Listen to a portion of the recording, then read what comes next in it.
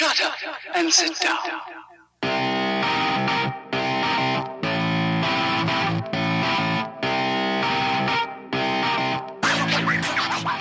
Ladies and gentlemen, can I please have your attention? I've just been handed an urgent and horrifying news story, and I need all of you to stop what you're doing and listen.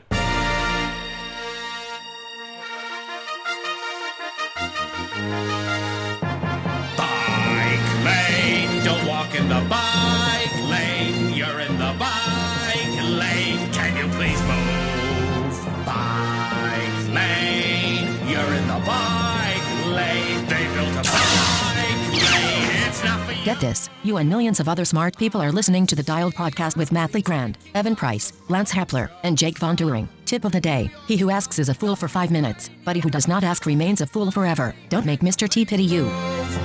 Bike lane, you're in the bike lane. If you leave the lane, thank you, thank you. No one really knows the intricacies of the law, especially when it relates to bicycles. Hi, and welcome to the Dial Podcast. I'm Jake Von During, and today I'm here with Evan Price. What's everybody drinking today? Matt has a special little drink right there. Well, okay, so Evan and I swam in a dirty, dirty lake, and you have to pass a coffee shop on the way back to my house, and then on the way to the podcast, basically. So Just calling your name, huh? Picked up a fancy drink, and it's got a lot of calories, got a lot of caffeine. I'm going to talk fast today. Yeah. Yep. That voice you just heard, Mr. Matt Legrand. What's up, ladies and gentlemen of the interwebs? Good. How are you guys doing? You answered before I even asked. Good. You guys look good. You look good. And Mr.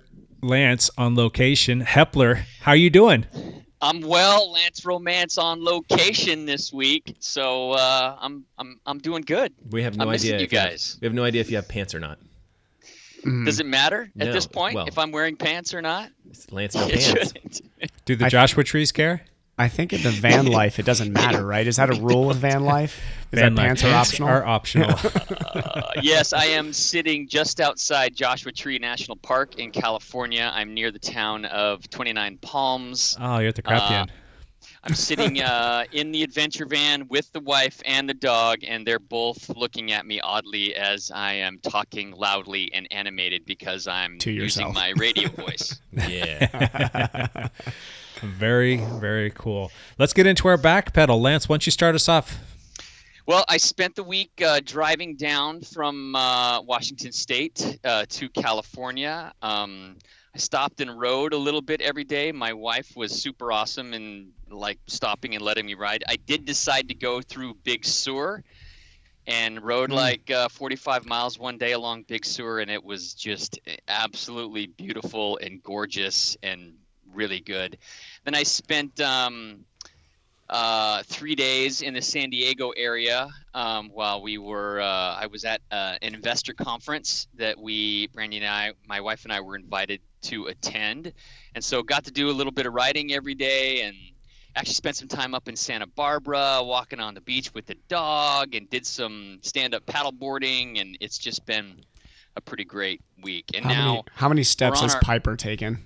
Oh, what was funny, there was a day where we stopped and ran her several times, and she took 80,000 steps one day. Oh my gosh. And she did not seem to be that affected by it. She's just she's a honed endurance athlete, this dog. So Yeah, she's got a pretty cool little activity tracker that's got a GPS thing built into it that you recently got for her, right? Yeah, she's got a collar that has a GPS tracker and an activity tracker in it, which is fun to watch how many steps she takes every day. Now, does that count each paw as a step? So is this like 4 steps for every kind of normal stride?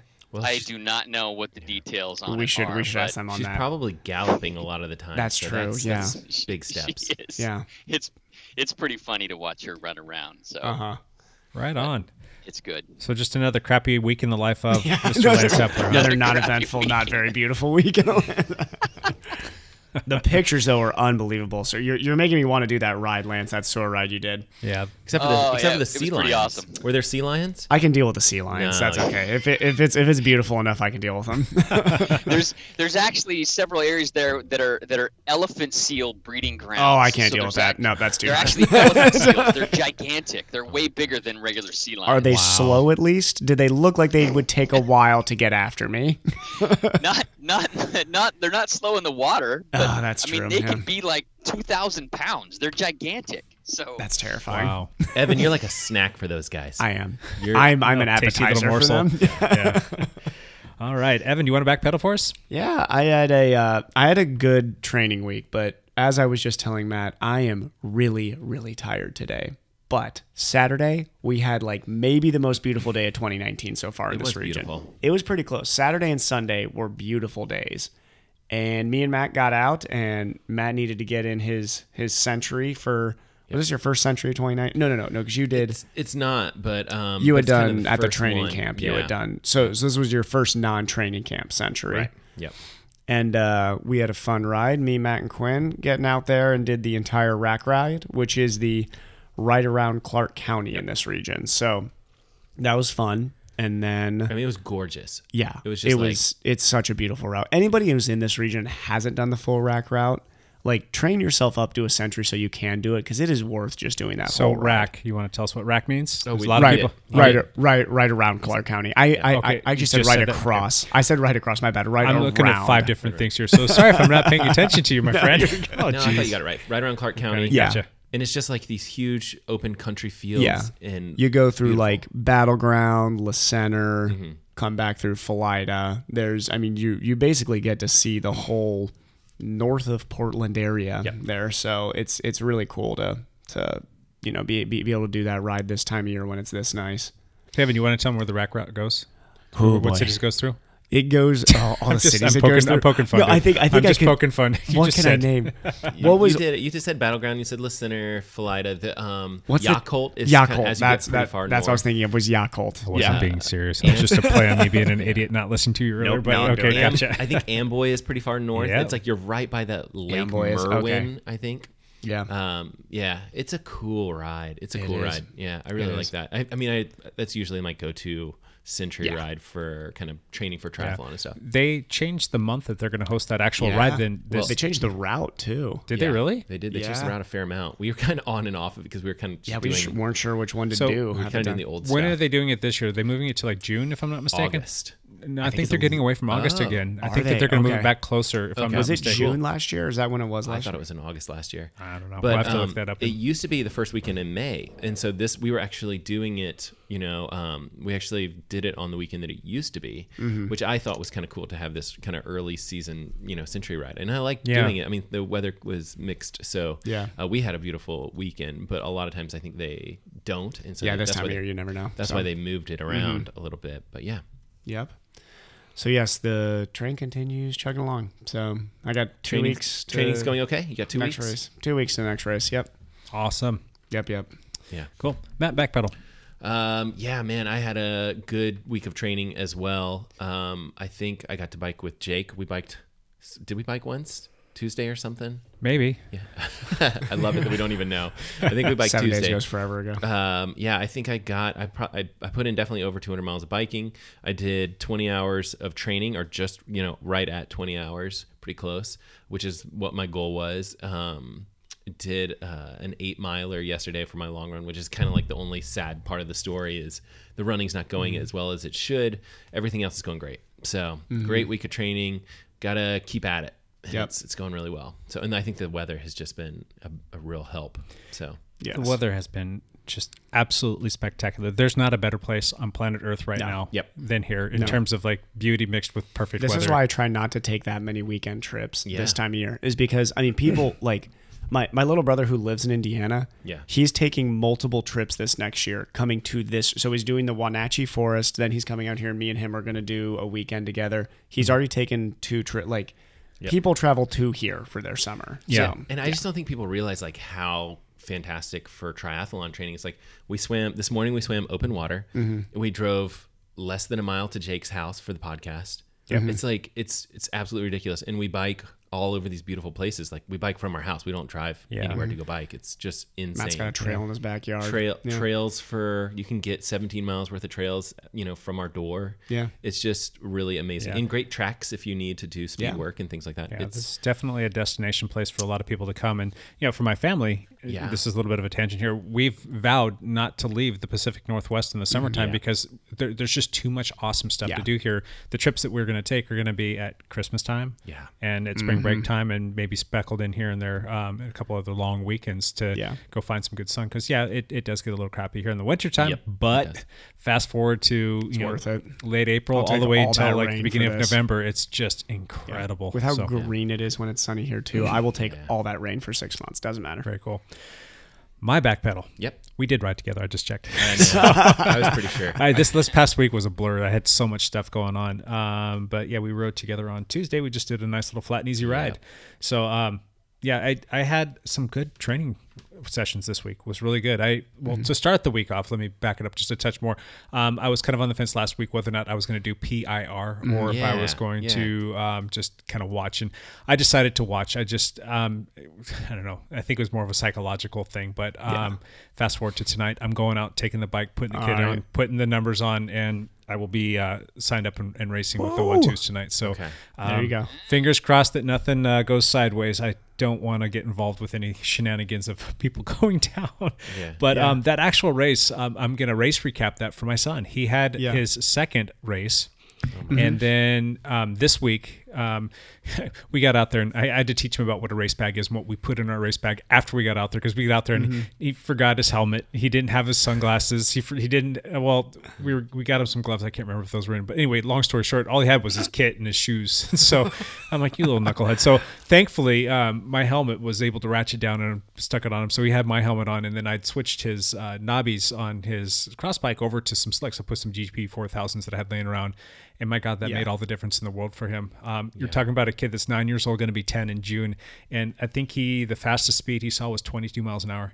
Wow. On his cross bike. Isn't that awesome?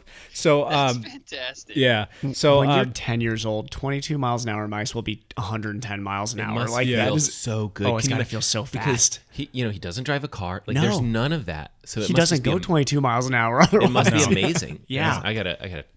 My kid needs to experience that. Yeah. So, but I mean, his average speed though was almost, I think it was like 14 or 15 miles an hour. That's so cool. That's moving. Great. That's a big difference from the week prior. Granted, it was a little bit wet, but that's just the difference between some knobby tires and some slicks. The rolling resistance changed quite dramatically. And what's cool is they kind of lump all of the juniors in one class together, and they. It doesn't matter if you're race age 10 and you can only be 9 years old. You could be racing against a kid who's 16, 17, not 18, but 16 or 17 years old. They're obviously going to crush him, and it's based on time. So he only got 3 laps. So does that mean that he started when Hayden started? Yeah, he was lined up just a few people away from Hayden. Hayden Wehrman's putting out 350 almost plus professional watts wattage in an FTP test. So Barrett's not going to keep up with him. But if you go and you break out the kids that were in his age group, he beat him by over a minute. All of the other kids in his age group. So there you go. I was like just beside myself happy, took a bunch of pictures while I was out there, and he was just like, he had this focused look on his face that I love seeing when he gets into a sport. And he is like just madly in love with racing his bike now. Like every day he's wanting to talk about bike racing, and then as we get closer to Mondays, he's super excited to get out there. So he's going to come back out there tonight, and he's super pumped on racing. He's been asking me questions about like aerodynamics because I put my helmet on. He's like, well, what's the difference between your helmet and my helmet? And I kind of explained to him what an Aero Road helmet is, and talked to him about the tires and how the the rolling resistance. And he's a pretty smart little kid. He's like Mr. Research guy, and so he's like trying to like, Dad, what are some other aero things that I can do? Because I want to make sure that I beat those kids really bad again. I'm like, all right. his kit could be a little tighter. He is, he's lean. Yeah, he's a skinny little kid, and that's the smallest kit that Castelli made. Yep. It's an extra small, so it's a little flappy. Yeah, but we gotta like duct tape it to his arms. We'll just pull it tight with like a safety pin behind him. But yeah. No, I mean it's perfect. That's so exciting. I'm excited that he's pumped up about the sport because honestly, if he was 3rd or 4th, it doesn't matter. But like if he is excited about it, that's the big thing because then he's going to put in the work. Yeah. If he puts in the work, he's going to be good. Oh yeah. And he loves the idea that he can be competitive out there. So 7 years he'll be faster than us. 6. I may put money on 6. He's gonna be faster. We'll see. Sophomore year of high school, we're in trouble. Yeah. So yeah, he's got some pretty good genes. That's the problem. Is he's got the genes.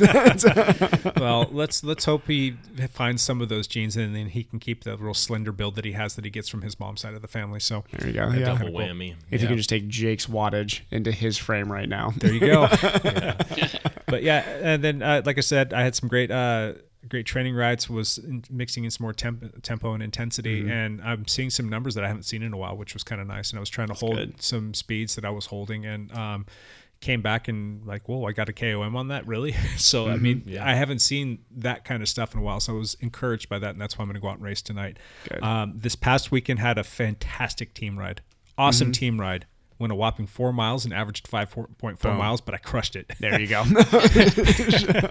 That was with my kids. So I took my kids out on a ride because I did the whole, it was about almost 72 hours of daddy daycare, but it was awesome. We did a lot of fun stuff together, and yeah, that was my week. It wasn't too much of anything. It was kind of low on the training side of things. Family weekends. It could not be any further away from the weekends that I experienced now. You're trying to put in 20 plus hours of working out in a weekend. It's unbelievable how much you do in a weekend. Do you know, I will be completely honest here though. I hear Jake's weekend there, and 5-6 years ago, I probably would have rolled my eyes at that and been like, "Oh my god, that sounds terrible! Like that sounds like prison." Yeah. I hear that now. I'm like, that sounds like a lot of fun. You know, it doesn't sound fun anymore. Doing 8-9 hour training days, those.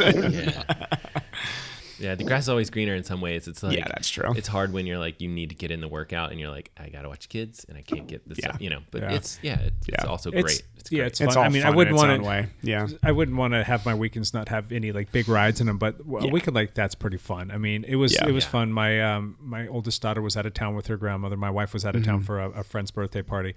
And, you know, with my kids, you know, we went road bikes. We went and saw the Avengers movie. We watched Star Wars and ate breakfast for dinner, like on May the 4th. And, you know, we went to baseball. We went to soccer. We did all kinds of fun stuff. We went nonstop. Yeah. We went out to dinner, and it was a great weekend. We all had fun. So that's awesome.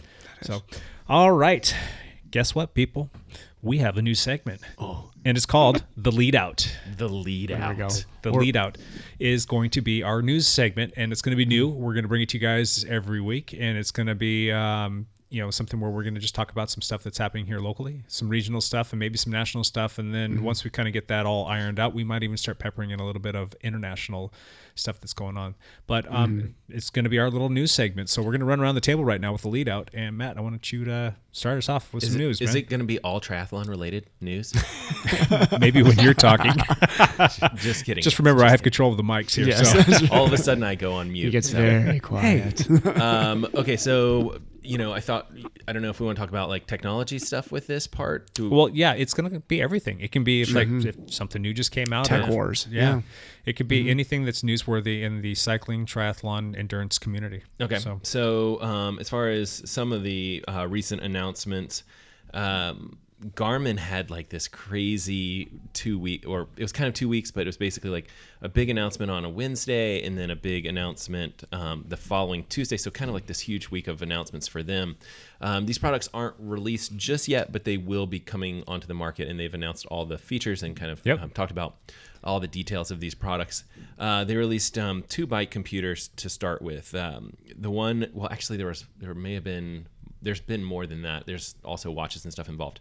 But the 2 big ones I think that we would be interested in are the 530, the Garmin 530 bike computer, and the Garmin 830 bike computer. Yep. And we've all had problems with the 820 with the touchscreen and things like that. Correct. Supposedly a lot of those issues are fixed.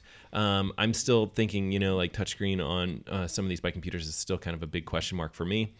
So I'll be interested to see how that device, you know, looks. That is going to be a $400 product.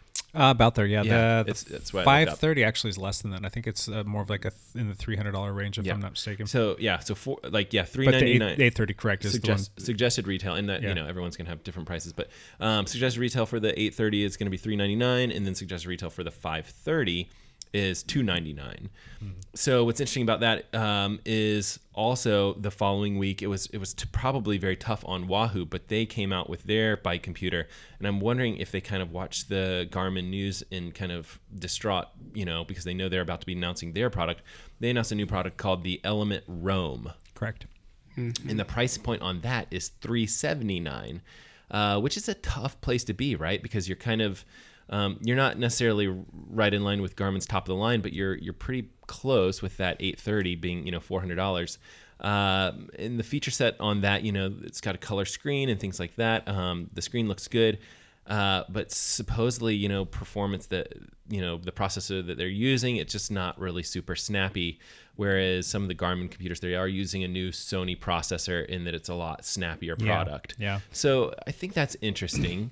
Just, if you guys are in the market, for whatever it is, a new bike computer, it's nice to know kind of like what technologies are there, what technologies are coming onto the market, just knowing kind of like what your options are. Yeah. Do you think you'll dive into maybe doing a product review on your YouTube channel? So what I did a video recently, and it was called the expectations for the Garmin 945, which is a triathlon watch.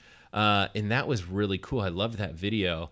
Had a lot of people check it out. It was really neat to see feedback from people.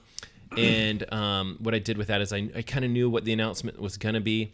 And it turned out that after Garmin had done these bike computers, they announced the following week a set of 3 watches, one of which was the 945, which was very much targeted at kind of high-end triathlon. It's kind of their top-of-the-line triathlon watch. The problem with that watch is it's $600, basically. Mm-hmm. It's a very expensive watch. It does everything, and I think, honestly, it's going to be the best triathlon watch on the market. The question is, each person kind of has to make up their mind is it worth that much, or do you want to go with the 935, which is the watch that I have on, which you can get probably for $300 or under $300, or you could get used for maybe $250, and really kind of have a great watch for a lot less price. So, I did talk about that 945 in a video. I would absolutely love to do, a product review of the 830 and the 530, just because that's a real interesting, piece. And even the Element, the Wahoo Element Roam, I would love to see that one too. Yep. But it's one of those things where it's like, now I'm looking at the 830. They fixed that touchscreen. Maybe it's worth having the 830. I don't know. The 530 I've always been telling people hey, the 520 Plus is the bike computer to get. And now I'm not so confident that I know that that's the answer. And just by the way, that 520 Plus, the price point on that is $279. So it's really close in price to the 530. For an extra $20, you get the latest and greatest, Garmin 530. Yep. So my gut instinct is probably the 530 is the one to get. But again, I don't know without kind of playing with them and doing a little bit of a review. Well, the Dialed Cycling Lab will have all of these units coming in, and we'll have to kick some over for you to play with. Yeah, I'm excited. I mean, that's a great thing. If you guys listen to this podcast, definitely go check out the Dialed Cycling Labs, site. They have, a lot of products available to all of us, to check out and see. Side note, Matt does not have a gun held to his head right now. That though. No, but I think it's good for people to know that they can shop through the site. Sure. Yeah. Yeah. Because I think it's the right place to go and get the stuff that you want. Yeah, it helps us out and helps out this little channel too. Yep, absolutely. So so that I totally took way too much time for that. Computer Wars, it's on. It's interesting. I love watching the tech, but people like hearing about this stuff. Like I am definitely not the majority here. Most people like hearing about tech. It's all of a sudden, and it was like within days, all of this stuff came out. And and I know it's like I really do feel bad for Wahoo, because I do think that they have done really well with their Element, their Wahoo Element computer systems. They have three now, I think. Yeah. And they've got the best trainers, really out, in my opinion, right now.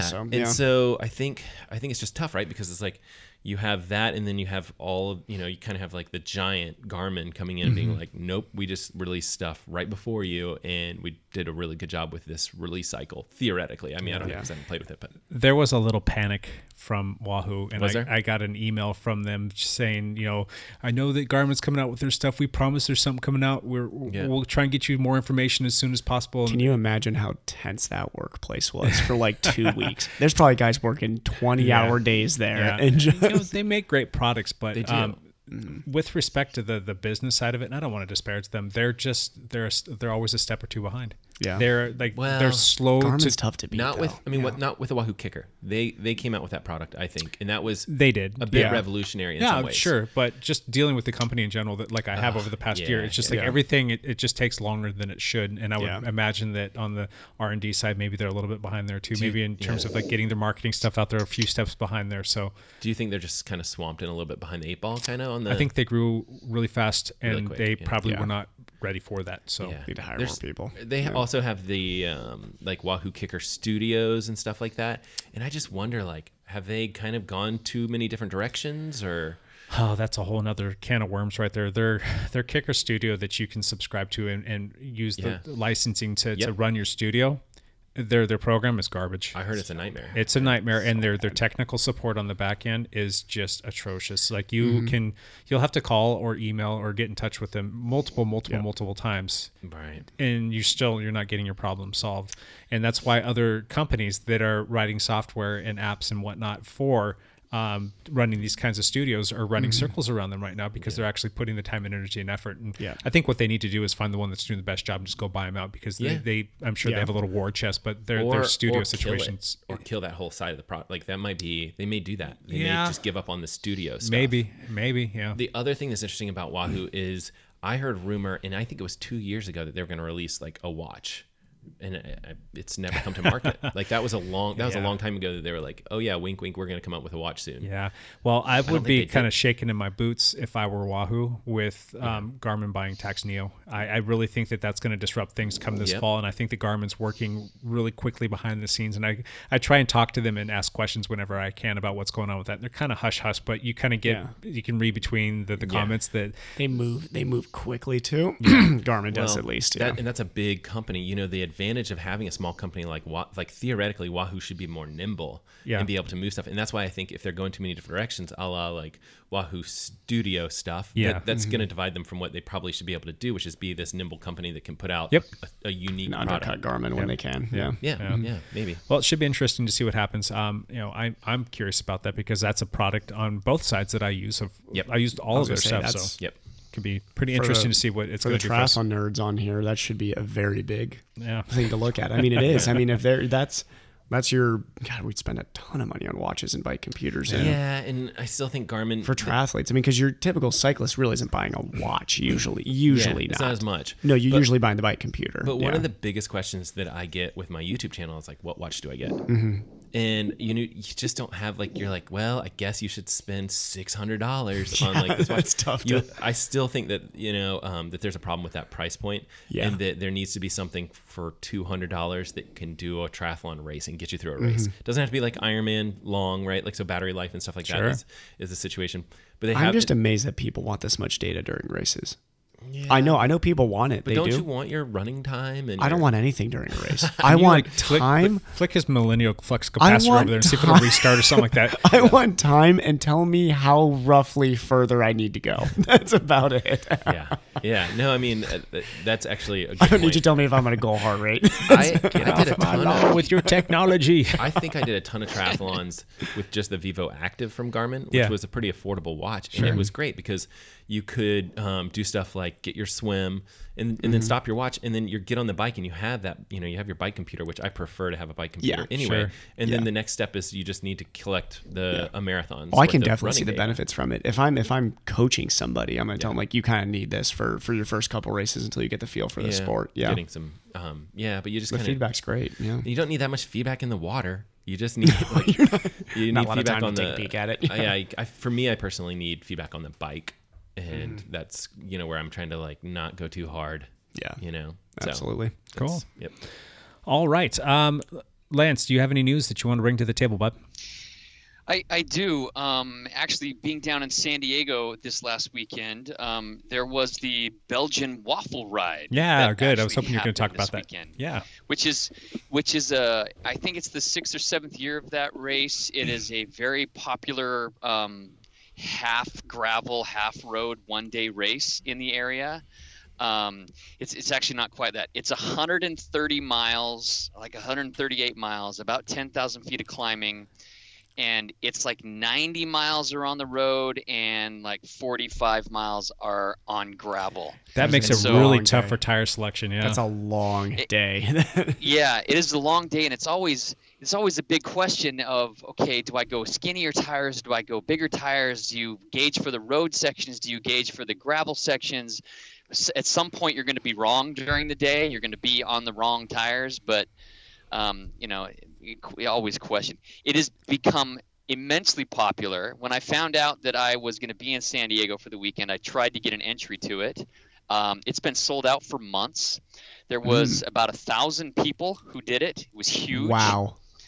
And I think the interesting news is that Trek Segafredo allowed one of their riders, Peter Stetina, to come down and do the race. Yeah. And so he was coming to California to do the Tour of California, which starts next week, I believe. And they said, hey, I want to come early and do the Belgian Waffle Ride. And they went, oh, all right, we'll let you do it. So he came down and did the race, and he ended up winning it. I believe there was another Tour Pro, and I can't remember his name, who was second. And I think Ted King, former pro, was third. Wow. So Ted King does a lot of rides like that now. I think he's Dirty Kansas. He's won that a couple times, hasn't he? Ted's had a pretty cool retirement. He's kept himself pretty involved in the sport, but in a really fun way, which is awesome to see. He was Ted raced for Cannondale, didn't he? Correct. Yeah. Drapac Cannondale. Yep. And then he started a maple syrup company. That's what he did. Yeah. Oh, that's cool. Yeah, it's called Untapped, and it's like energy gels based on maple syrup, because that sounds delicious. Yeah, and so he started that company and moved back to Vermont, but in the meantime he's been doing gravel races, and he's just been doing fantastic. So, but he couldn't quite hang with Peter Stetina, big surprise, who's a current world pro. Who's currently riding in Europe, yeah. So pretty exciting. On the women's side of things, a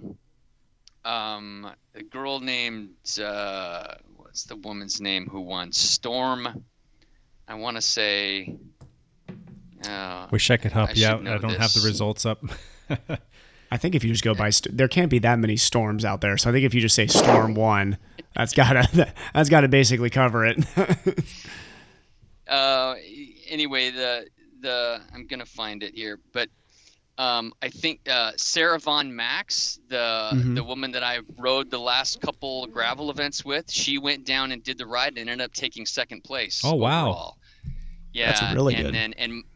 And Molly Cameron's team had 3 or 4 people down there that placed in the top 10, and so it was kind of a big day, a lot of fun.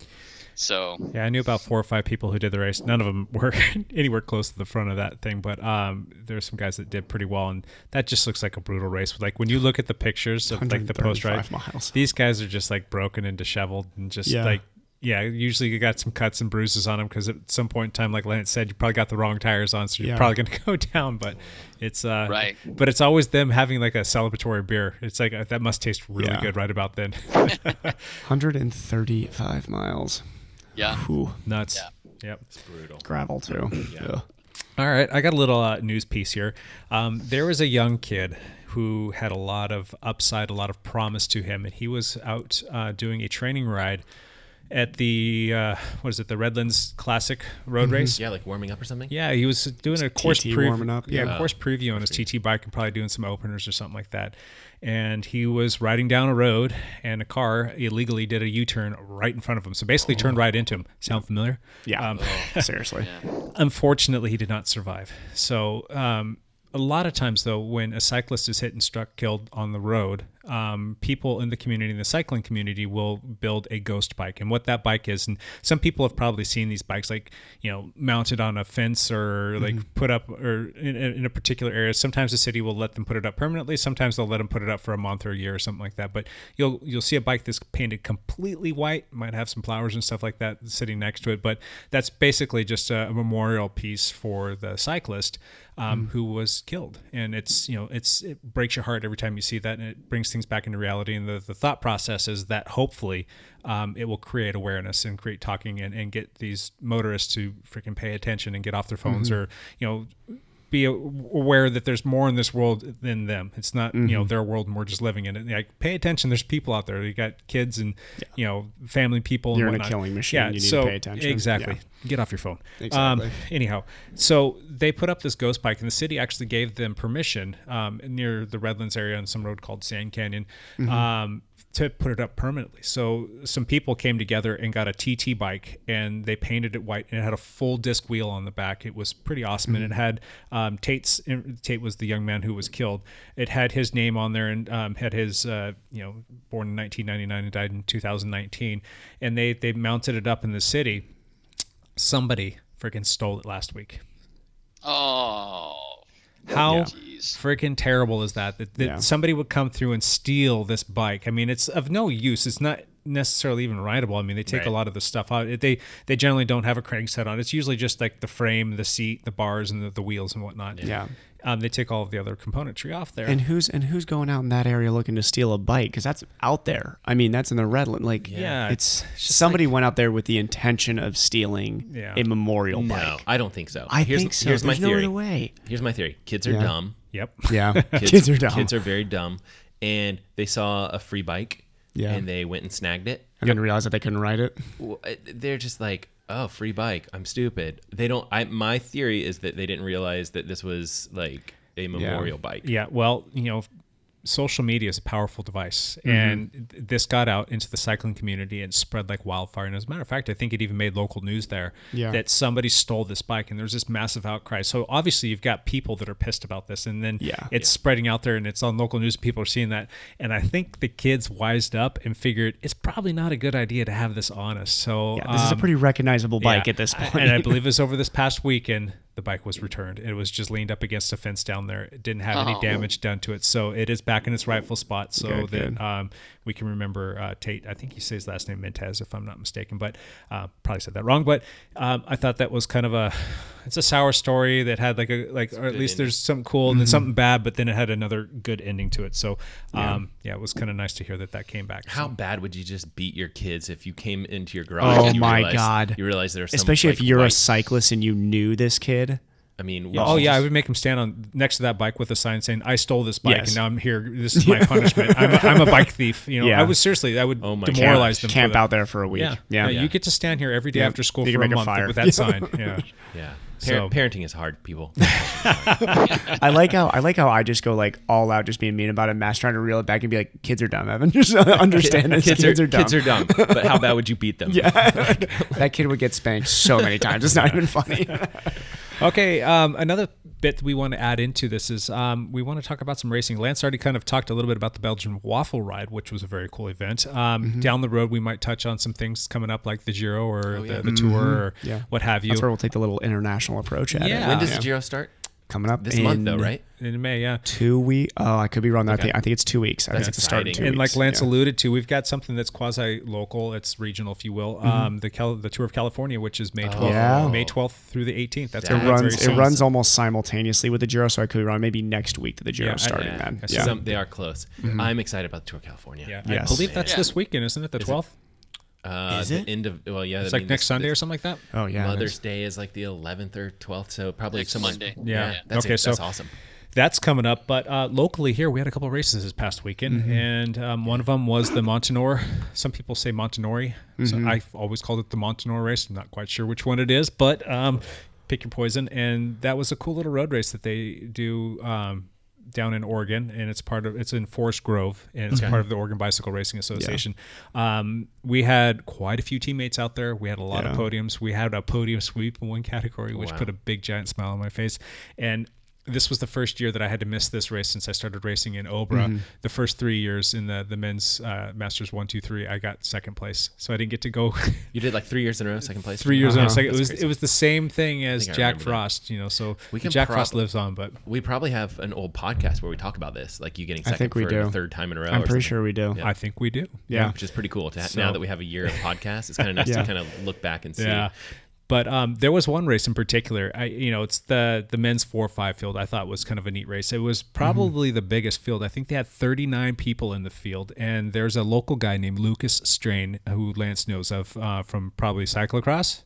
Yes, I've raced him a few times in cyclocross. I've gotten smoked by him several times. That dude has got some legs for days, man. He threw down some serious watts.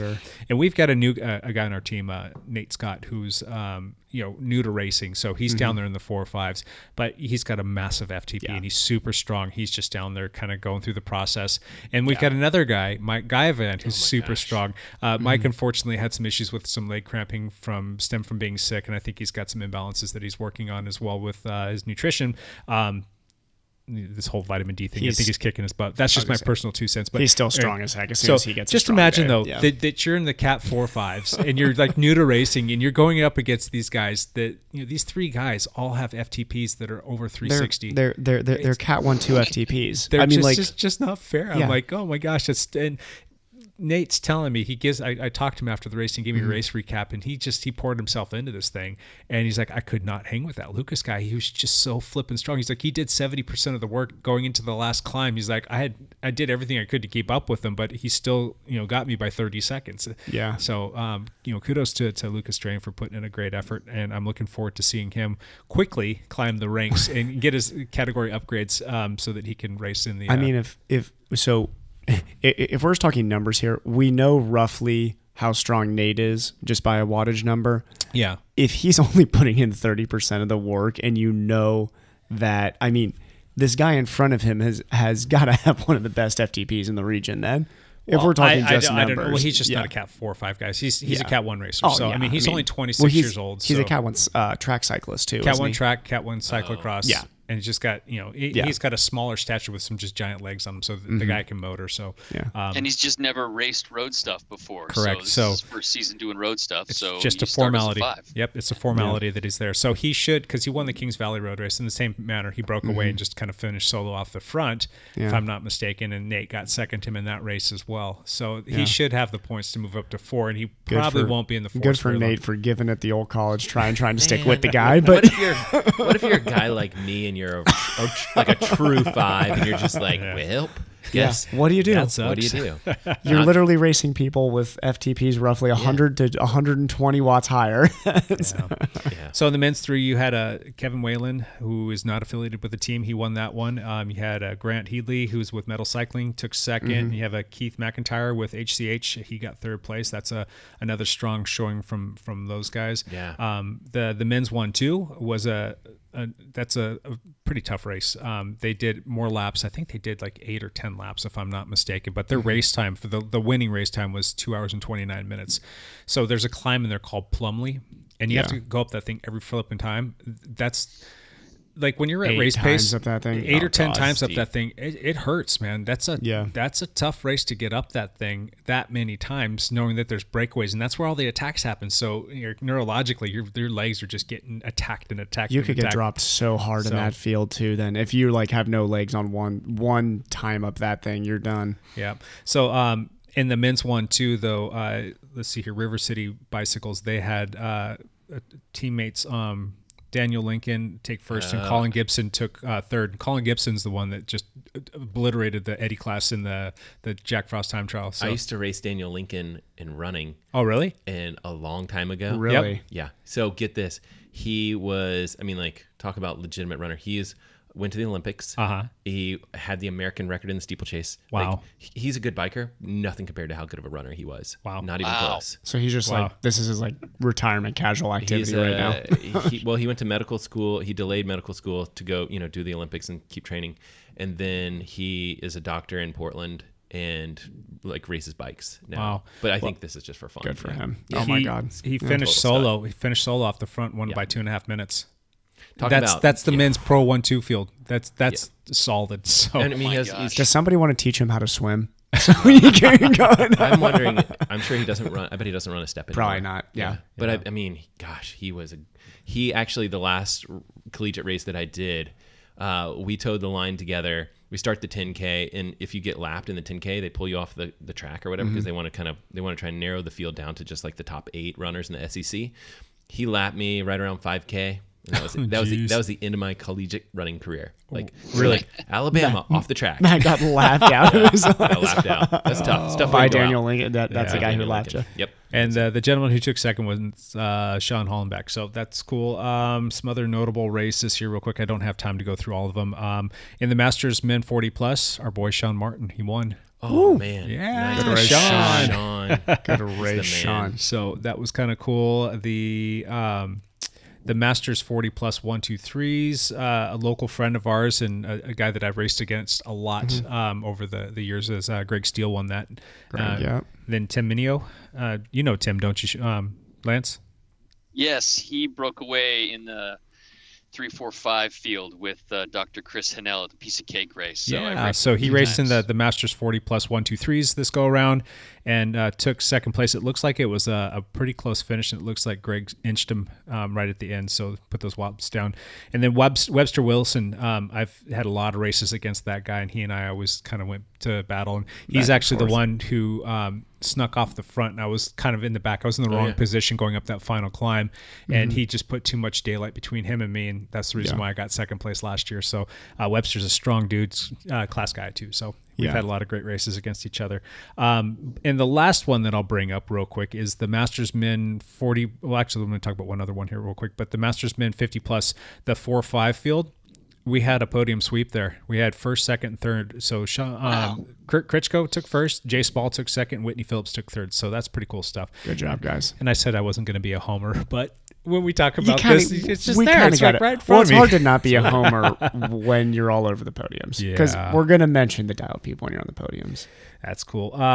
Let's see if I can find the women here real quick, because I know that we had some women down there. Did Kim make that race? She did. That's why I thought fourth. That's why I thought she was just off the podium. She doubled up this week, and she did the Bear Springs Trap. Yeah, mountain bike race. She's coming back after being sick for a while, so she's going to be strong this summer. Yeah, she'll be strong. So the women's 4-5 group is where Kim was at, and she did take fourth place. And then the podium was a girl by the name of Evelyn Bowling from Fast Fun Nice, and then we had Nicole Merrick took second, and Kea Lidmore from Hotley Law Group Racing Group. She took third there. So kind of a neat little race recap there.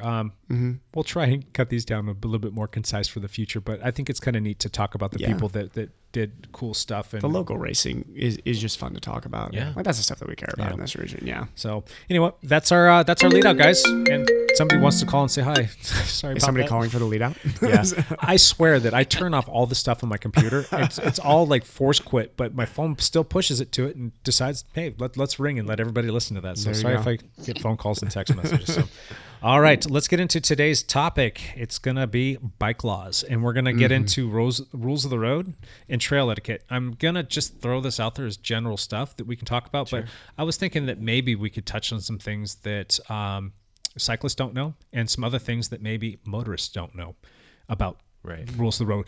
That seems to be a pretty common thing. Yeah. Motorists do not know the rules and the law when it comes to bicycles and how they can ride on the road. Generally, cyclists know their laws.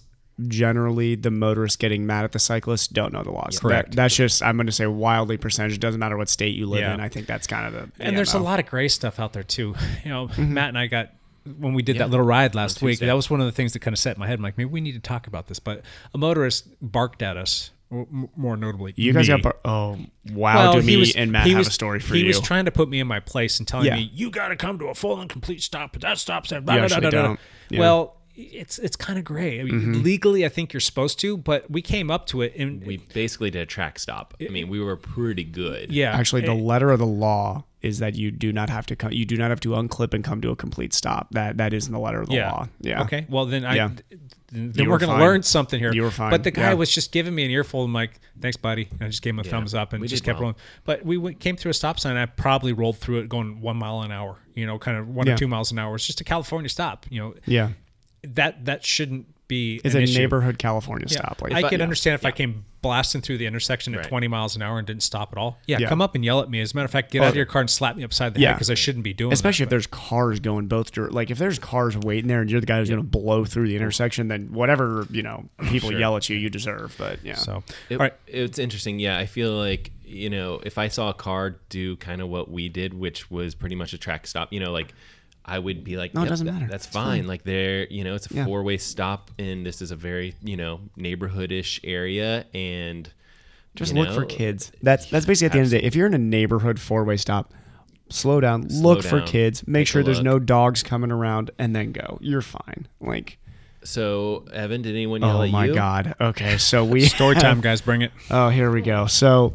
We are finishing up our wonderful ride on Saturday. We're about 95 miles in. About 95 miles in. Yep. Still in good spirits We were. for being into a century that long. Usually at this point, we're pretty irritable. So if this had happened to us on a day when maybe it wasn't as nice and we weren't feeling so good, would have ended a little bit differently. We had a guy, we are coming back. I want to get the location right of this so people actually know roughly what apartment complex this guy lives in. It wasn't that far from where Jake and I had person yell at us. It also is very close to where I live, which kind of worried me, to be honest. Vancouver area. So yes, Vancouver area, very close to, let's give an idea, Matt. There used to be a ride that met up very close to where this guy actually started yelling at us. Whatever that apartment complex is where people park on the side of the road. And and I always kind of... Right on McGillivray, right? McGillivray, yeah. Yeah, right on close to Talon and... whatever the other... Very close, Talbot or whatever. Yes, gotcha. Yes. So right around there. We are... actually in the bike lane at this point. I think we were actually in the bike lane. We were in the bike which, lane, yep. Just for everybody's legal, if you're talking legally, you don't have to be in the bike lane. You can be in any lane you want. Yep. Now, you should be in the bike lane, but you don't have to be. So we're in the bike lane. This guy, and the fact that he could drive up next to us and roll down his window to yell at us shows that we were clearly well into the bike lane. Yeah. He could just go straight by us. There was no interaction that needed to happen. And this guy screaming at the top of his lungs. Crazy. Not like angry person yelling, like possibly something mental going on with this guy drugs too. Or something. Yeah. Something. Isn't it fun to know that people like that can go out and get a driver's license and buy a vehicle? The fact that this guy was behind a wheel worried me. Yeah, so he scary. was screaming at us, get off the white line. Yeah. And it wasn't just like once. He yelled it. This was a full minute of yelling at us many times. Like almost to the point where it was like this guy's clearly crazy. Yeah. So we were scared that he's going to just drive us off. I backed way off because I was like, this guy's going to swerve into Matt. Yep. Like that was what it was looking like, is that this guy's going to try and swerve into you. The story gets weirder. Yeah. No. This is actually the beginning of the story. So I don't actually even know what he's technically talking about. Get off the white line. We were so confused. We were very confused. Yeah. So he then speeds off, and at this point we're like, well, hopefully that's done, and we continue on. I saw him pull into that apartment complex. Did you see him pull? I did not see him pull in. That's what I figured. I was just thinking to myself the whole time after that. I was like, crazy person lives in this apartment complex. Yeah. Like that's good to know, like where crazy people are. Yeah. This person has some problems. So he parks his car though. Yep. Gets out of his car. Yep. And as we are riding up towards him, he is on the sidewalk screaming bloody murder at this point. He came out to the sidewalk from the apartment complex to yell at us. And to tell us to stay. He wanted to apparently have a discussion with us. And this is not the scenario. You know when you get the riders every once in a while try and yell back at people and stuff? Yeah. This was not that guy. The three of us said nothing the whole time. We said nothing. We're like, we're just going to keep on. We just pulled over to the left and just kept on riding. We're like, that's not the guy that you go back to. He was flipping out. And I'm thinking to myself, there was hate in his eyes. There was an intense amount of hate in this guy's eyes.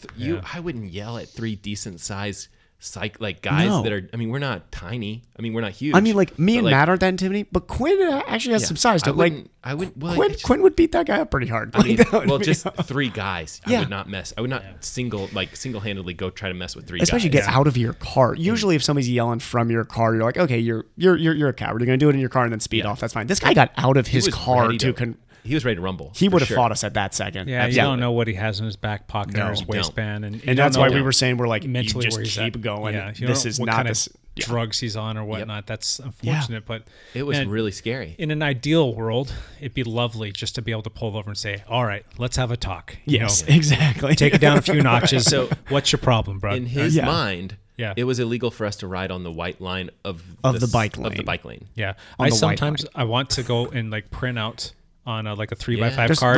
The law, and laminate it and be able to go up and show that person if they really wanted to say, keep this. This is the law. Now here was my second suggestion for this is maybe he wasn't mad at us for being in the bike lane. Okay. Maybe he was an avid cycling fan. Oh.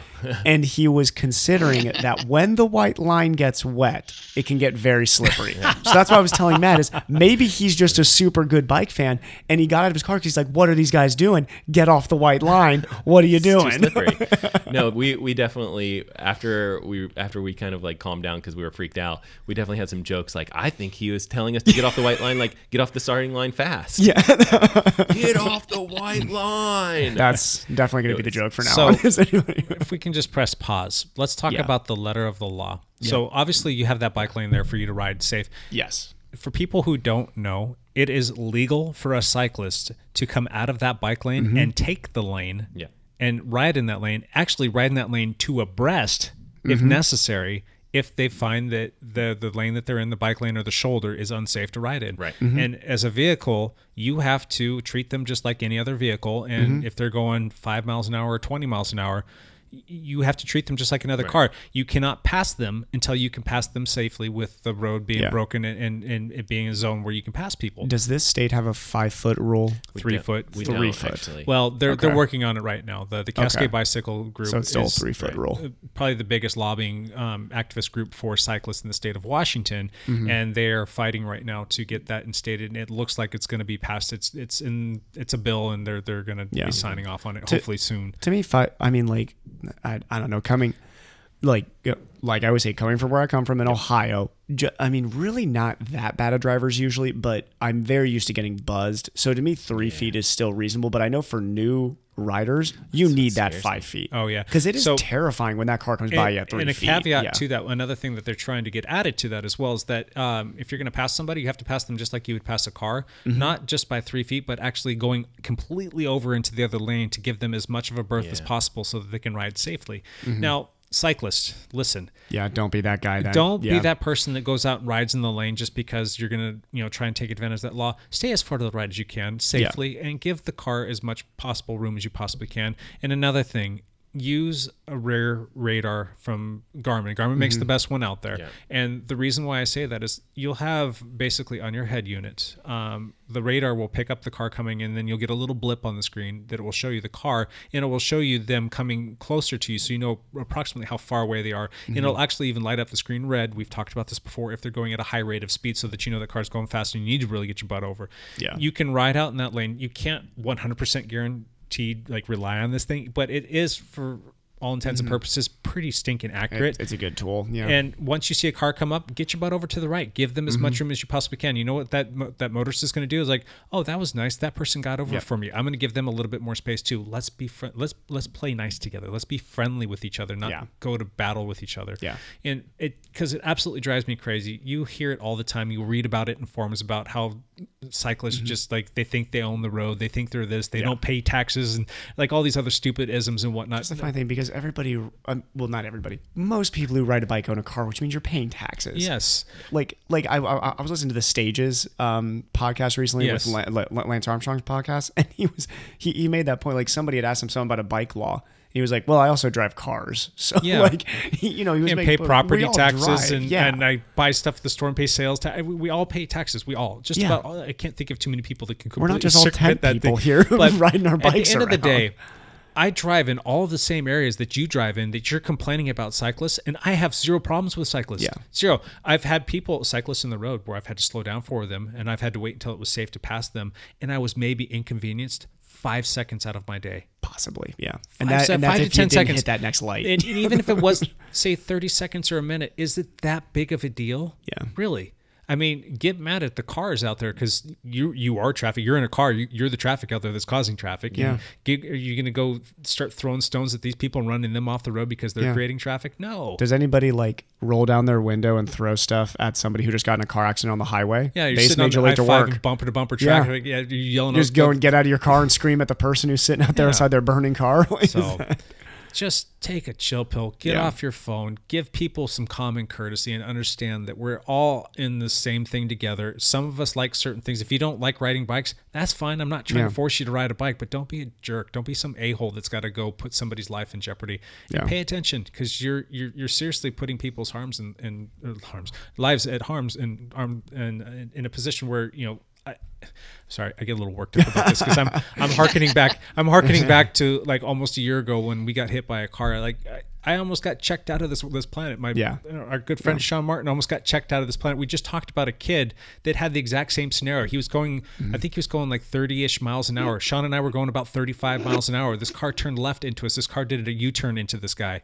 Killed him. And Sean and I are thankfully still here to talk about it. And it's just because people are checked out. They need to like, I'm somebody's husband, I'm somebody's son, and I'm somebody's father. You know, that's three things. Like just about everybody is one of those things, you know, and make that connection with people so that you don't. We need to stop making the cyclist and motorist connection. Yeah. Because that doesn't matter at the end of the day. Just like you said, like I could care less if you hate bicycles. Yeah. Like it's common human courtesy. We're all people living on the same planet, just, you know, love each other. Sorry, I don't want to get on this big old diatribe and sing Kumbaya and all that other stuff, but you know where I'm getting at. So anyway, sorry, I didn't mean to hijack your story. So finish the rest of the story. This guy's yelling at you. Yeah. Well, I mean, that's pretty much the end of it because seriously, just people look out for that apartment complex because I'm pretty sure that's where that guy lives. You know, it was pretty scary. And then I think we were scared for a mile or so because we were pretty sure that he was going to get back in his car and come back after us. We were all the way over to the right, and I was looking behind us every couple fields like that guy's going to jump back in his car and come straight after us. And I know that this doesn't really correlate to bicycle law, but one thing that I've started to do every time I go out on the ride is I take my GoPro with me because you know the battery only lasts for so long. If I go out for a longer period of time, I've got spare batteries and I'll try and change it, and I've got a bigger SD card in there so that I really wish we would have gotten that guy's license plate. I was going to say, Matt, would have been great if you had that, but I'm guessing that was on your long ride and you just 95 didn't. miles in. Did you even take a GoPro with you that day? Not. Probably not. So. Here's the thing, though, is I wonder what they can even legally do with something like that. Because I don't think I mean, that was pretty threatening. So you can't. But he was making threats. It probably wouldn't be a bad idea to get that guy on the police's radar. Yeah. Just so that they can know that, hey, this guy, something's unstable here. Yeah. I mean, I definitely think, you know, if a police saw that video, they would probably go talk to him, and that would probably be about it. I would hope so. That would be about it. I think they would talk to him, and they would say, you know, listen, they have the right to be on the road. You know, you need to calm down, bud. You can't harass cyclists. Pull your jets. Yeah. But God. I mean, we could have pulled over and called 911 at that point, which I think would have been appropriate. Me and Quinn were getting like real philosophical talking about it early in the ride too when he got buzzed by somebody. We really only had like one buzz and then maybe that scenario. Like usually the drivers around here in this region pretty good. Usually are pretty good. I think if you're looking on a national average, it's pretty good usually. I've seen the nicest passes I've ever seen in my life in this region. I've seen people in old beat up trucks get completely in the left lane and wave at me as they're passing by. Yeah, and I always wave back to them too. Thank you, sir. Oh yeah, I was like, you just made my day. But I've also seen obviously stuff like that. Yeah. But you know, I mean, it's at the end of the day, I get mad about it, and then I almost feel bad for those people because to think about what place you've got to be in life to want to roll down your window and get that worked up and angry on a Saturday at 1 p.m. when it's 75 degrees and sunny out, your home life has got to be pathetically sad. Yeah. You are a pathetic human being, like a really sad human being at that point. So I've actually gotten to the point where I don't get mad about it. I just feel sorry for him. I feel bad for these people because, like I was mentioning to Matt, I have to see some of these people as patients every once in a while. Yeah. And trust me, on a daily basis, look at one of my patients and I'm like, I can't believe you were behind the wheel of a car today. Yeah. Because you're either high as a kite, mentally unstable, or really have no business in public, period. And or all three. All three together. And those are the people screaming at cyclists, I feel like. It's pretty scary. It is. It's insane. Lance, do you have any laws that you want to bring to light for us that you'd like to discuss? No, I don't. Simply put, the helmet law. Nobody out there, right? You know, I ride with my radar all the time, and I feel naked when I haven't charged it or I don't have it with me, and I'm glad that I do. Here's one. I'm gonna set you up for a little thing that you can talk about here. You are a proud pet owner, and you're a responsible pet owner who takes his animal, his dog, his loving little man's best friend, all over the place. What is your take on people who are out and about with their dogs off leash? Well, we run with our dog off leash quite often, but she's been very well trained to we use a collar on her that gives a tone when we hit a button on a remote. So it's kind of like a virtual leash, so she's not really completely off leash, and she's been trained so that when I hit that tone, she runs right back to me, and she's actually very well trained to do that. But we only let her off leash in places where I think it's safe for her to be off leash. If we're If I'm near a biking path, no way, because she can dart in front of a bike. Yep. If we're too close to a road, no way. We don't do that.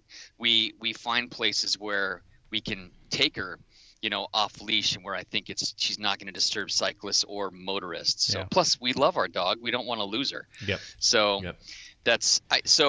I think in certain situations, off leash is fine for a dog who's trained to do that. Yeah. So and it only took us like a year to train her so that we could do it right. It wasn't like it happened right away. It was a lot of effort to get her trained so that she was happy to be with us. And now I can take her hiking. I actually take her mountain biking in certain areas, but I don't do popular mountain biking trails where there's a lot of cyclists on it. Yeah. I will mountain bike on like gravel roads where there is little to no traffic, and she'll run 20 miles with me. Wow. It's so like ridiculous. When you're out riding in the middle of nowhere, do you still take the remote with you? Is it in your jersey pocket? Okay, so this is a perfect example of a responsible person who understands his dog loves doing it. He loves taking her out there, and she's going to go out there and have a grand time, run all over the place. And I'm going to present a scenario here, and this is how I think it would play out with Lance. Lance is riding, bebopping around, and he spots a cyclist, and the first thing he does is pulls over. He either calls her or he beeps her. She comes right back over, and then he stays put till the cyclist is free and clear, and then he's back on his way. Does that sound about right? That's exactly what I do. Or a car. Or a car. If I'm on a gravel road and all of a sudden we see a car, I stop. Yep. I give her the beep. She comes back. Nice. She heels right next to me until the car passes. And it's kind of funny.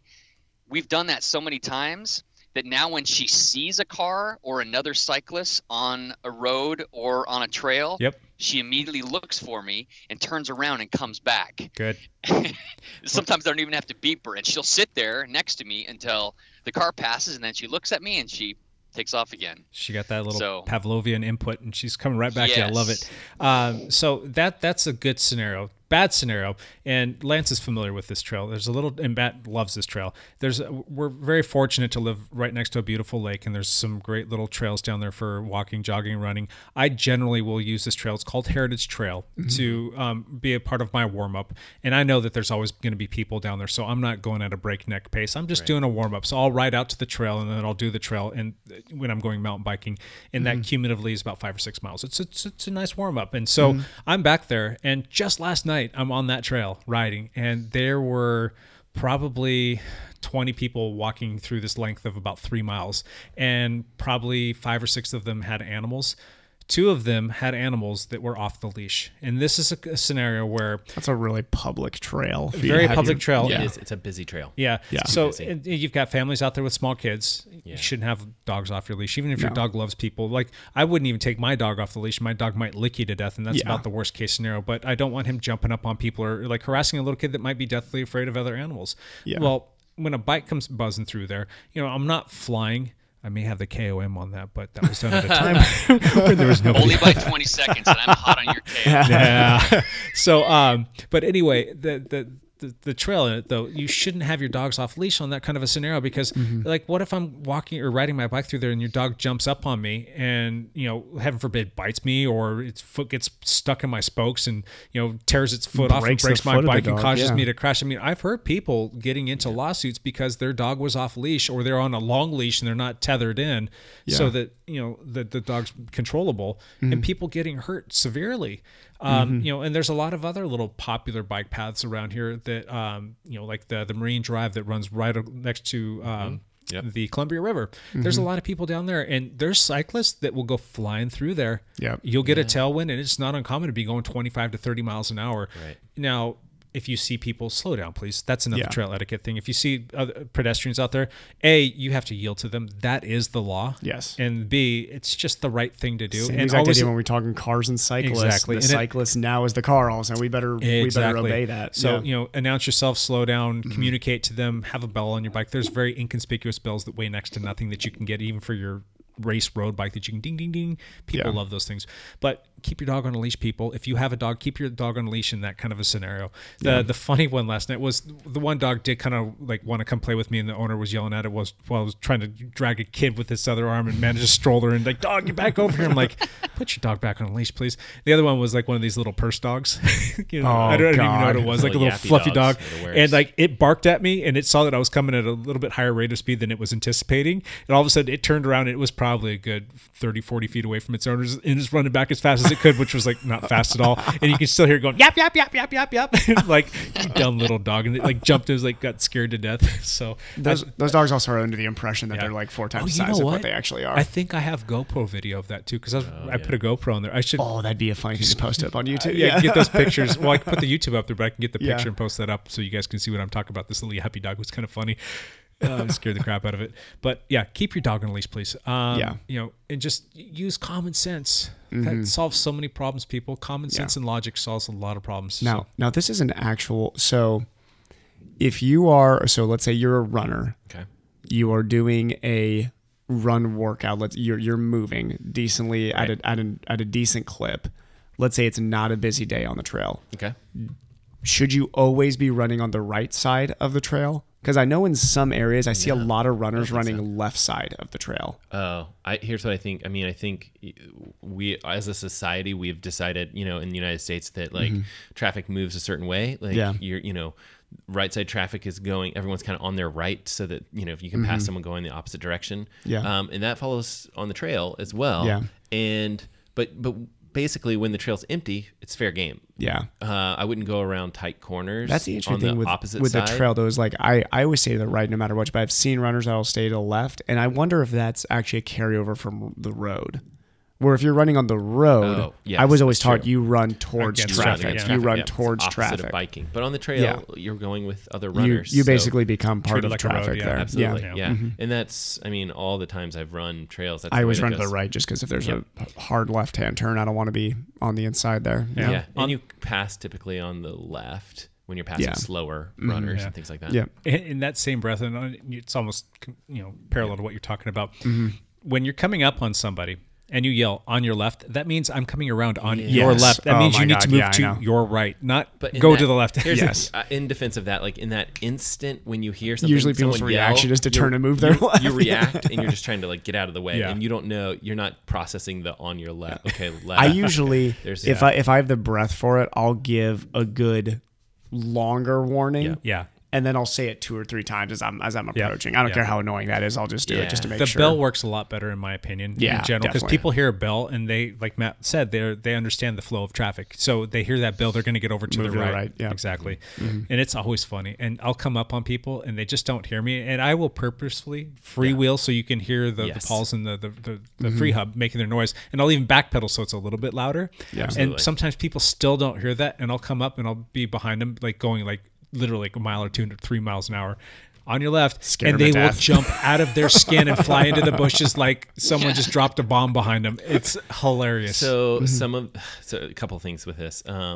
Headphones when you're running or walking or whatever it is, very common. I use headphones when I'm running and stuff like that on the trails. But you start to think, especially like guys like Evan, you think you're the fastest person on the trail. And he is pretty much the fastest person on the trail. You got a couple kids from your high school that would be faster on the trail. Yeah, here's the thing: is like you're not always the fastest person on the trail. Yep. Like you don't know. Someone like I think I'm running super fast. I'm running 7:30s or something like that. And then Galen Rupp comes by, you're running. You do have Olympians and things like that in our area. But like they come past you, and if you have headphones in, it is one of those things where people need to be still trying to listen. Don't blast your music so loud that you completely have taken yourself out of the situation. Yeah, here's another tip for you. I know that Matt, this is going to make him cringe. People wearing headphones while riding a bike. I wear my headphones. I have so many close friends that do. I don't ride or run with headphones ever. Yeah. I like listening to podcasts. I like listening to music and whatnot. But if I'm in an area where I know that I need to be paying attention, I'll just take one out. Yeah. If it's a high traffic area, I'll take one out. Can you still hear really well around you? Like if I was to come up behind you and say like, "Hey Jake," you would hear me. Oh, for sure. Yeah. So when I was riding, just as long as the volume's at that level, when I was riding last night, one of them goes down in my my jersey just so it's not flopping all over the place. And the other one's in my right ear so that I can hear what's coming up on my left. Yeah, that's fine. Yeah. And I can that's the thing. Is like, don't take yourself completely out just of have the your environment. right. Just have your right one in, have your left one out. Yeah. And then there's another company, Aftershocks. Yes, Aftershocks. I'm actually, I've got an inquiry into them for our Let me know. for our team and whatnot.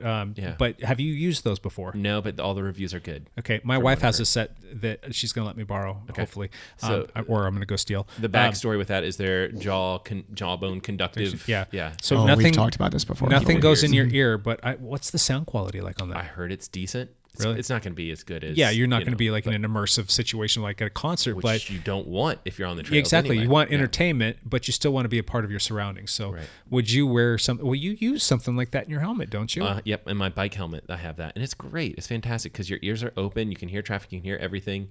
But you still have music or podcasts or whatever you want to listen to. Were you listening to music during our ride? I didn't. During okay. I wanted to. I kept thinking like, okay, remember with the next stop sign to turn on some music or whatever because I think the last 30 miles are gonna be hard. And then we were good. Like we were still doing well and getting yelled at by random people. But other than that, we were pretty good. If we just would have stayed off the white line, we would have been fine. The other thing for runners, like you freewheel when you're biking, runners can scuff their feet. I do that a lot. I scuff my feet a lot to kind of like, especially in the gravel, it does make a lot of noise when you're coming up on someone. And I feel like it's a people do get angry at you if you're like on your left, and so try to pass it as nicely as possible. I just say it's super nice and goofy. Yeah, coming up on you here, on your left. I do too. I'm like overly goofy about it. So people are like, I have no idea this goofy knock-knee guy is, but every time I run on Heritage Trail, which is pretty frequently, it's like I ran there yesterday. I always pass people that freak out a little bit. It's always going to happen.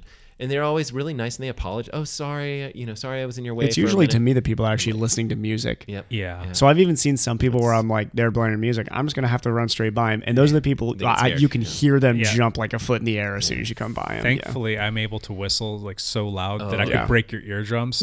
I'm not saying. You're hearing it through any music. Yeah. I can break just about any like person's concentration. But that's my last case. Last ditch effort. You got the like football coach whistle right there, the two finger. Yeah. And just remember too, when the weather is super nice out, especially here in the Pacific Northwest, trail usage and park usage and all that other stuff is going to increase dramatically.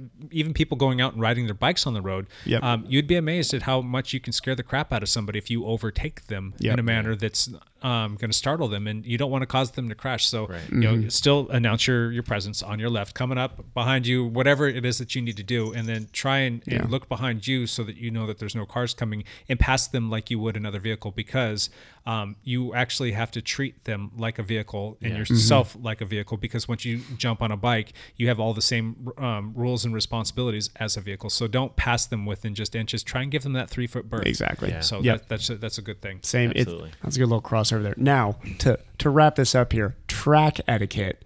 Not something you think you'd have to bring up really, because you think, okay, it's a 400-meter track. You can see everybody on it. Yeah. There shouldn't be a single issue with this. Yesterday on the track, we had a group of 3 high school girls walking the wrong direction on the track, which is fine. You can run that direction on the track, but usually, Matt, you can agree with the etiquette. If you're going to go to the right, you got to be in the outside lane all the way. Generally, if you're walking, you want to be in. I mean, the standard is that you. If you're just turning to the right, though, like generally flow of traffic on the inside lanes, you better be turning to the left there. So here's the thing: is a lot of tracks get really upset for anyone using the inside lanes because you're wearing out the inside lanes, and they have to resurface those lanes occasionally. And so generally, those are saved for people that are doing hard workouts and things like that. Yeah. These people were walking on the inside lane the wrong way. Yeah, the right way. That's not according to standards that are just kind of like our cultural standards. I don't think it's against any laws, obviously, but I just think I'm going to check there may be a law against that. I think I'm going to write a law against that. But yeah, I mean, it's like you said. I mean, there's very few tracks where you can't really see the whole track, the whole 400 meters.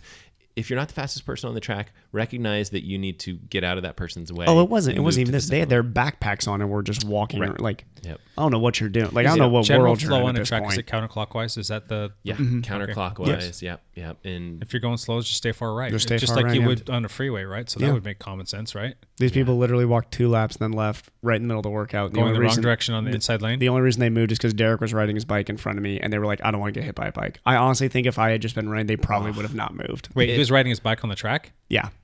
Can you do mountain that? bike? Yeah, you mountain can do bike. Yeah. Really? Sure, absolutely. Bike So I pacing. can, like, you can go out and run, and I can go out there and ride my bike on the track. Absolutely. Bike pacing. Yep. Yeah. It's perfect. It's great. Can I go out there and A lot of coaches will do drop it the too. hammer? It's rubber on rubber. Yeah, I mean, it's not bad for the track at all. It's better for the track than running on it. Yeah. No, it definitely is. Unless you have some sort of spike tires. unless you have some. Yeah, I'm trying to think of some sort of way that I can integrate a race into this Yeah. thing. Yeah. It's fun. It's not banked or anything. We Like, could- it could be fun though. We could come up with a race where Jake's got to finish. What would be a good translation race? We'll come up with a translation what's race. Interesting is because you can accelerate running faster than you can accelerate biking. I once raced my friend. He was on 100 a very small BMX, like just some kid's bike or something. And I was running the 400. I think I ran 61 or something like that. And I almost beat him because he was on his bike. You almost Because- beat him a 400. Yeah, That's because, impressive. Well, Yeah. 400. So here's the thing: Because I'm I held him BMX, off yeah. all the way until 300. Yeah. because you can accelerate so much faster, and he's like chugging along. He's single speeds BMX Yeah. bike or whatever it was. But once he gets up to pace, it's all over. Yeah. It's over. Yeah. Yep. That's interesting. Huh. Good. All shit. right. We should could do a 100 definitely meter. We could figure out some sort of race. for Jake you has to guys. start from the track stand. All right, here's a phenomenon that I want to ask you guys about. What is it about a cyclist being on a road and a car coming up on said cyclist and feeling the need that they have to pass them no matter what? And let me give you a little bit of backstory. I'm riding in a neighborhood. The speed limit in a neighborhood is 25 miles an hour. And I'm flirting right with that 25, 26. I might even be going 27 miles an hour in a neighborhood.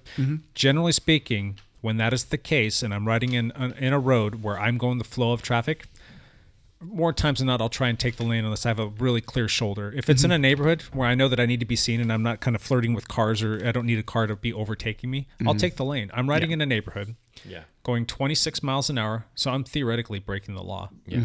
Truck comes up behind me and is behind me for, and I've taken the whole lane. He's behind me for 10 seconds and then decides to gun it and go around me, going about 35 plus miles an hour in a neighborhood.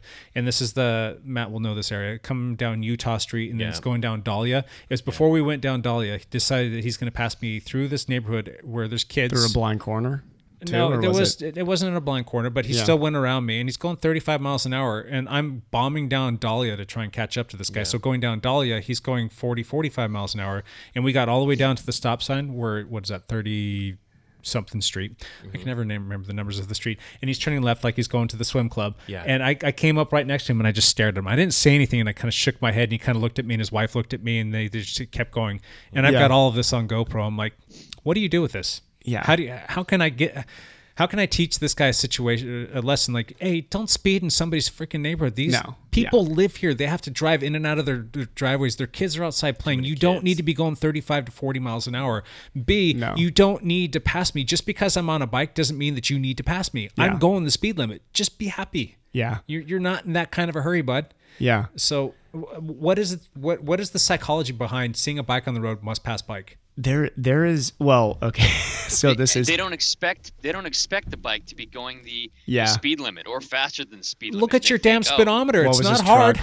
What truck was he driving?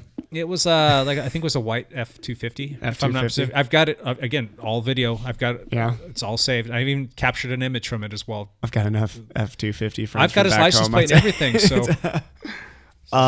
Jake, I'm going to lead towards masculine dominance. Hold on a second, Evan. Say again, Lance. This morning I had the opposite thing happen where I'm riding in Joshua Tree National Park and I rode up to the top spot called Keys View. Yep. And I turned around and gunned it down this hill, and it's like a 5-mile hill, and I was going like 45 miles an hour, and the speed limit was 40 miles an hour, and there was a car who just sat on my tail. He did not pass me, which I thought was very cool. Yeah. He just sat there for the whole 5 miles until the road leveled out, and I slowed down to like 35. And as I slowed down to 35, I pulled further over to the right, and they slowly went around me. So that's perfect scenario. That's well played, Car. Yeah. Good on you. Mm-hmm. Yeah, good people. Press and pause. Matt, one last thing. Oh man. I will be posting some videos here shortly. There's a whole bunch of cool stuff that I'm excited about posting, one of which is Bikes for Kids. Yes. But I do have to roll out right now. We have to pick up kids early from school and take them to get passports and stuff like that. So thanks for joining us today, absolutely. Matt. We'll Bye, catch guys. you soon. Yep, and you can hear the rest of the podcast when it comes out on Wednesday. Yeah, I love hearing it. All right, guys. Thanks so much. See you, Matt. Thanks for having me. Bye, Matt. Later, guys. All right.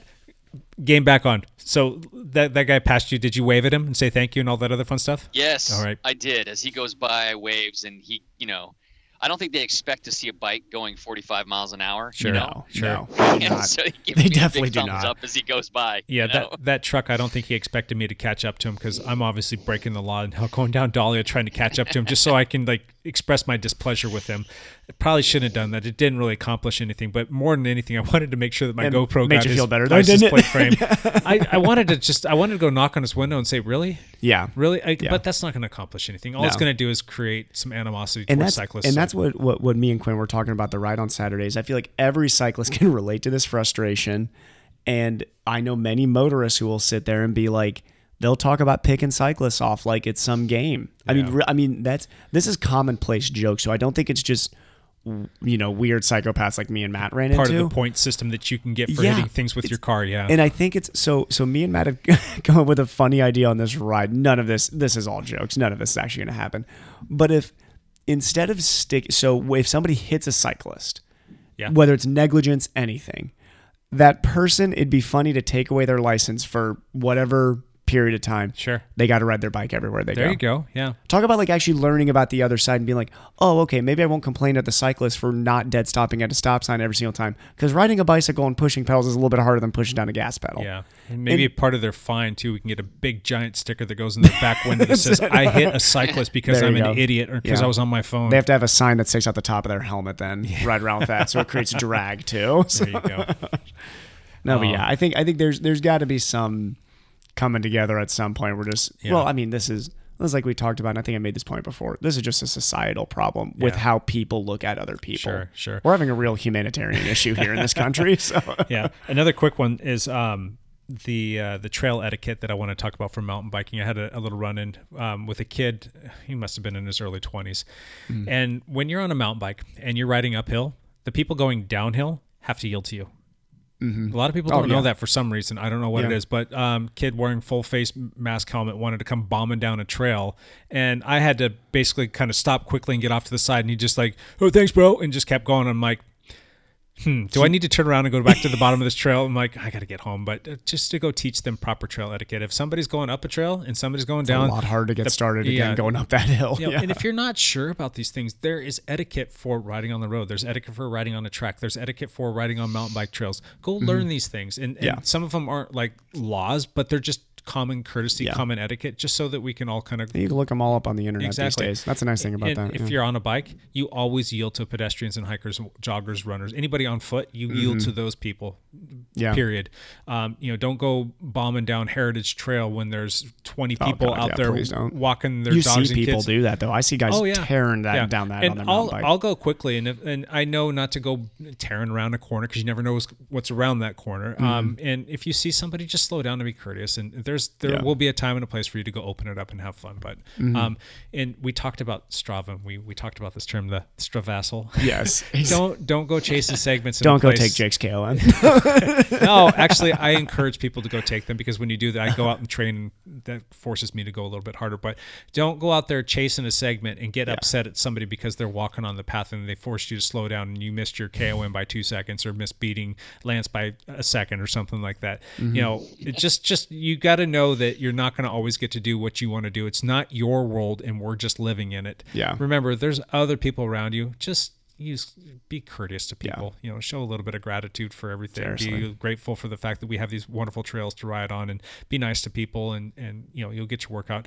And if you really are that badass and you need to get out there and prove to the world that you're Joe Cool that can go super fast on a bike, register for a bike race. That's a good place to go. There you go. Seriously. There you go. Yeah.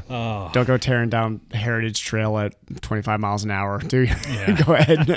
Now, here's one. Sign up for a next bike race. I should know this, and I'm pretty sure, about 98% sure that this is the law.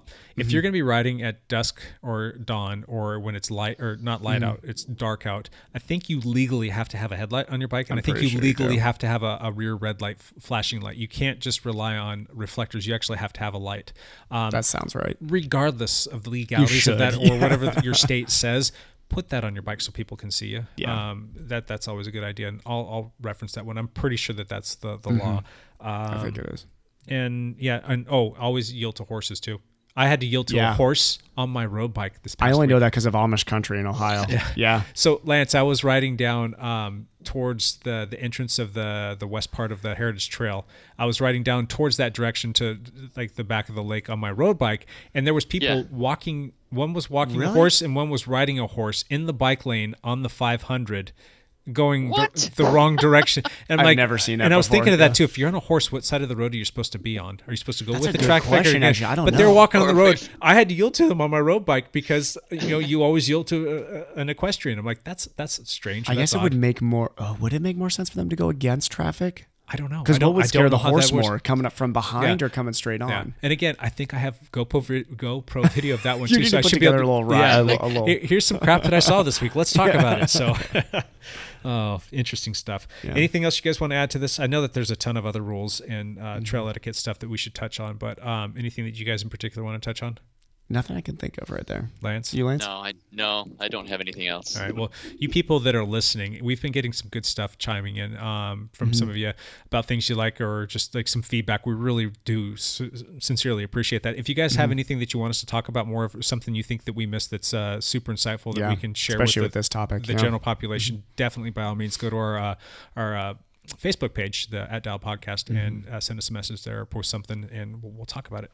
Yep. Let's move into one last thing. Evan, hit us with one last thing. One last thing. Nike had a exciting announcement this last week. Eliud Kipchoge, who anybody who I know we have a lot of cycling fans here, but this made pretty big news that he had attempted last year to do the sub 2 hour marathon with a group brought together by Nike, including physiologists. I think they even had an engineer in there, just a big group brought together to try and to make it happen. He hit 2 hours and I believe it was 23 seconds when he did it, which is the unofficial marathon world record. Since it was not in a race and sanctioned, it is not considered the world record.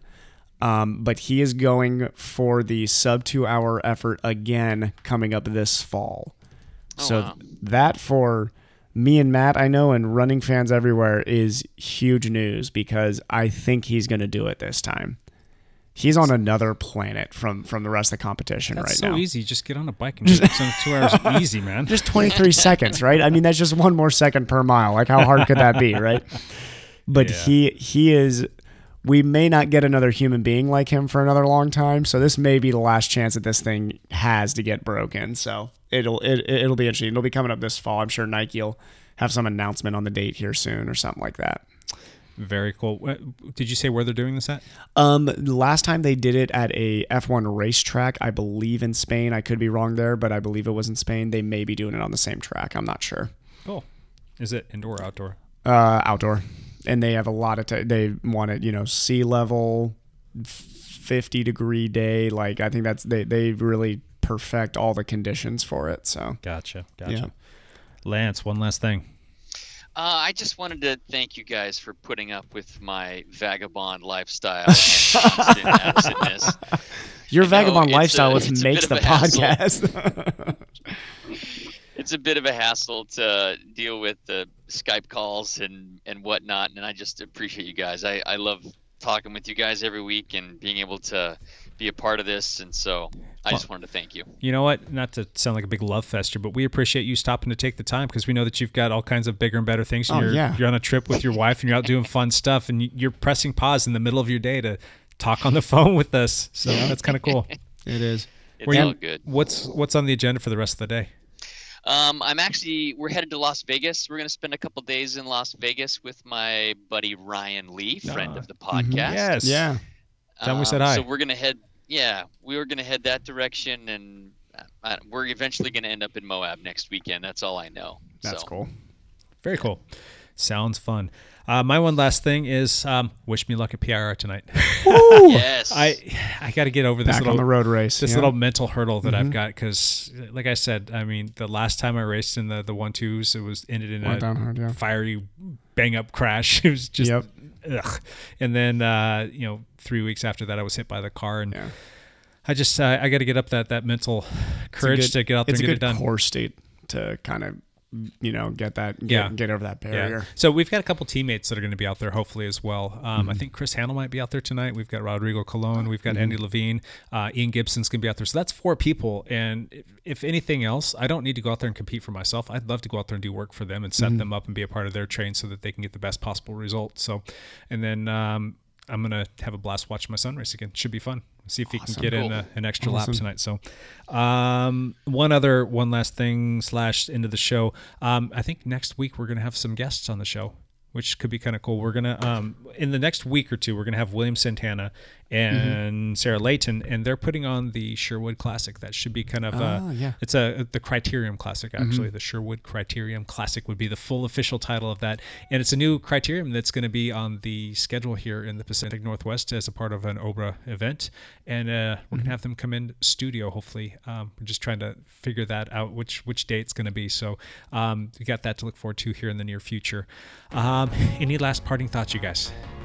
Pretty good. You good, Lance? That's it. All right. I'm good. Matt's good. Sounds like it's a show wrap here. So everybody who took the time to listen to this, thank you very much. We do appreciate you. And again, do visit us on our Facebook page at Dial Podcast or our Instagram page, same call tag at Dial Podcast, and check out what we got going on there and say hi. We'd love to hear from you. And that's good stuff. There's my one good stuff for the show, guys. The one good stuff. All right, you guys have a good one. Talk to you soon. Bye for now.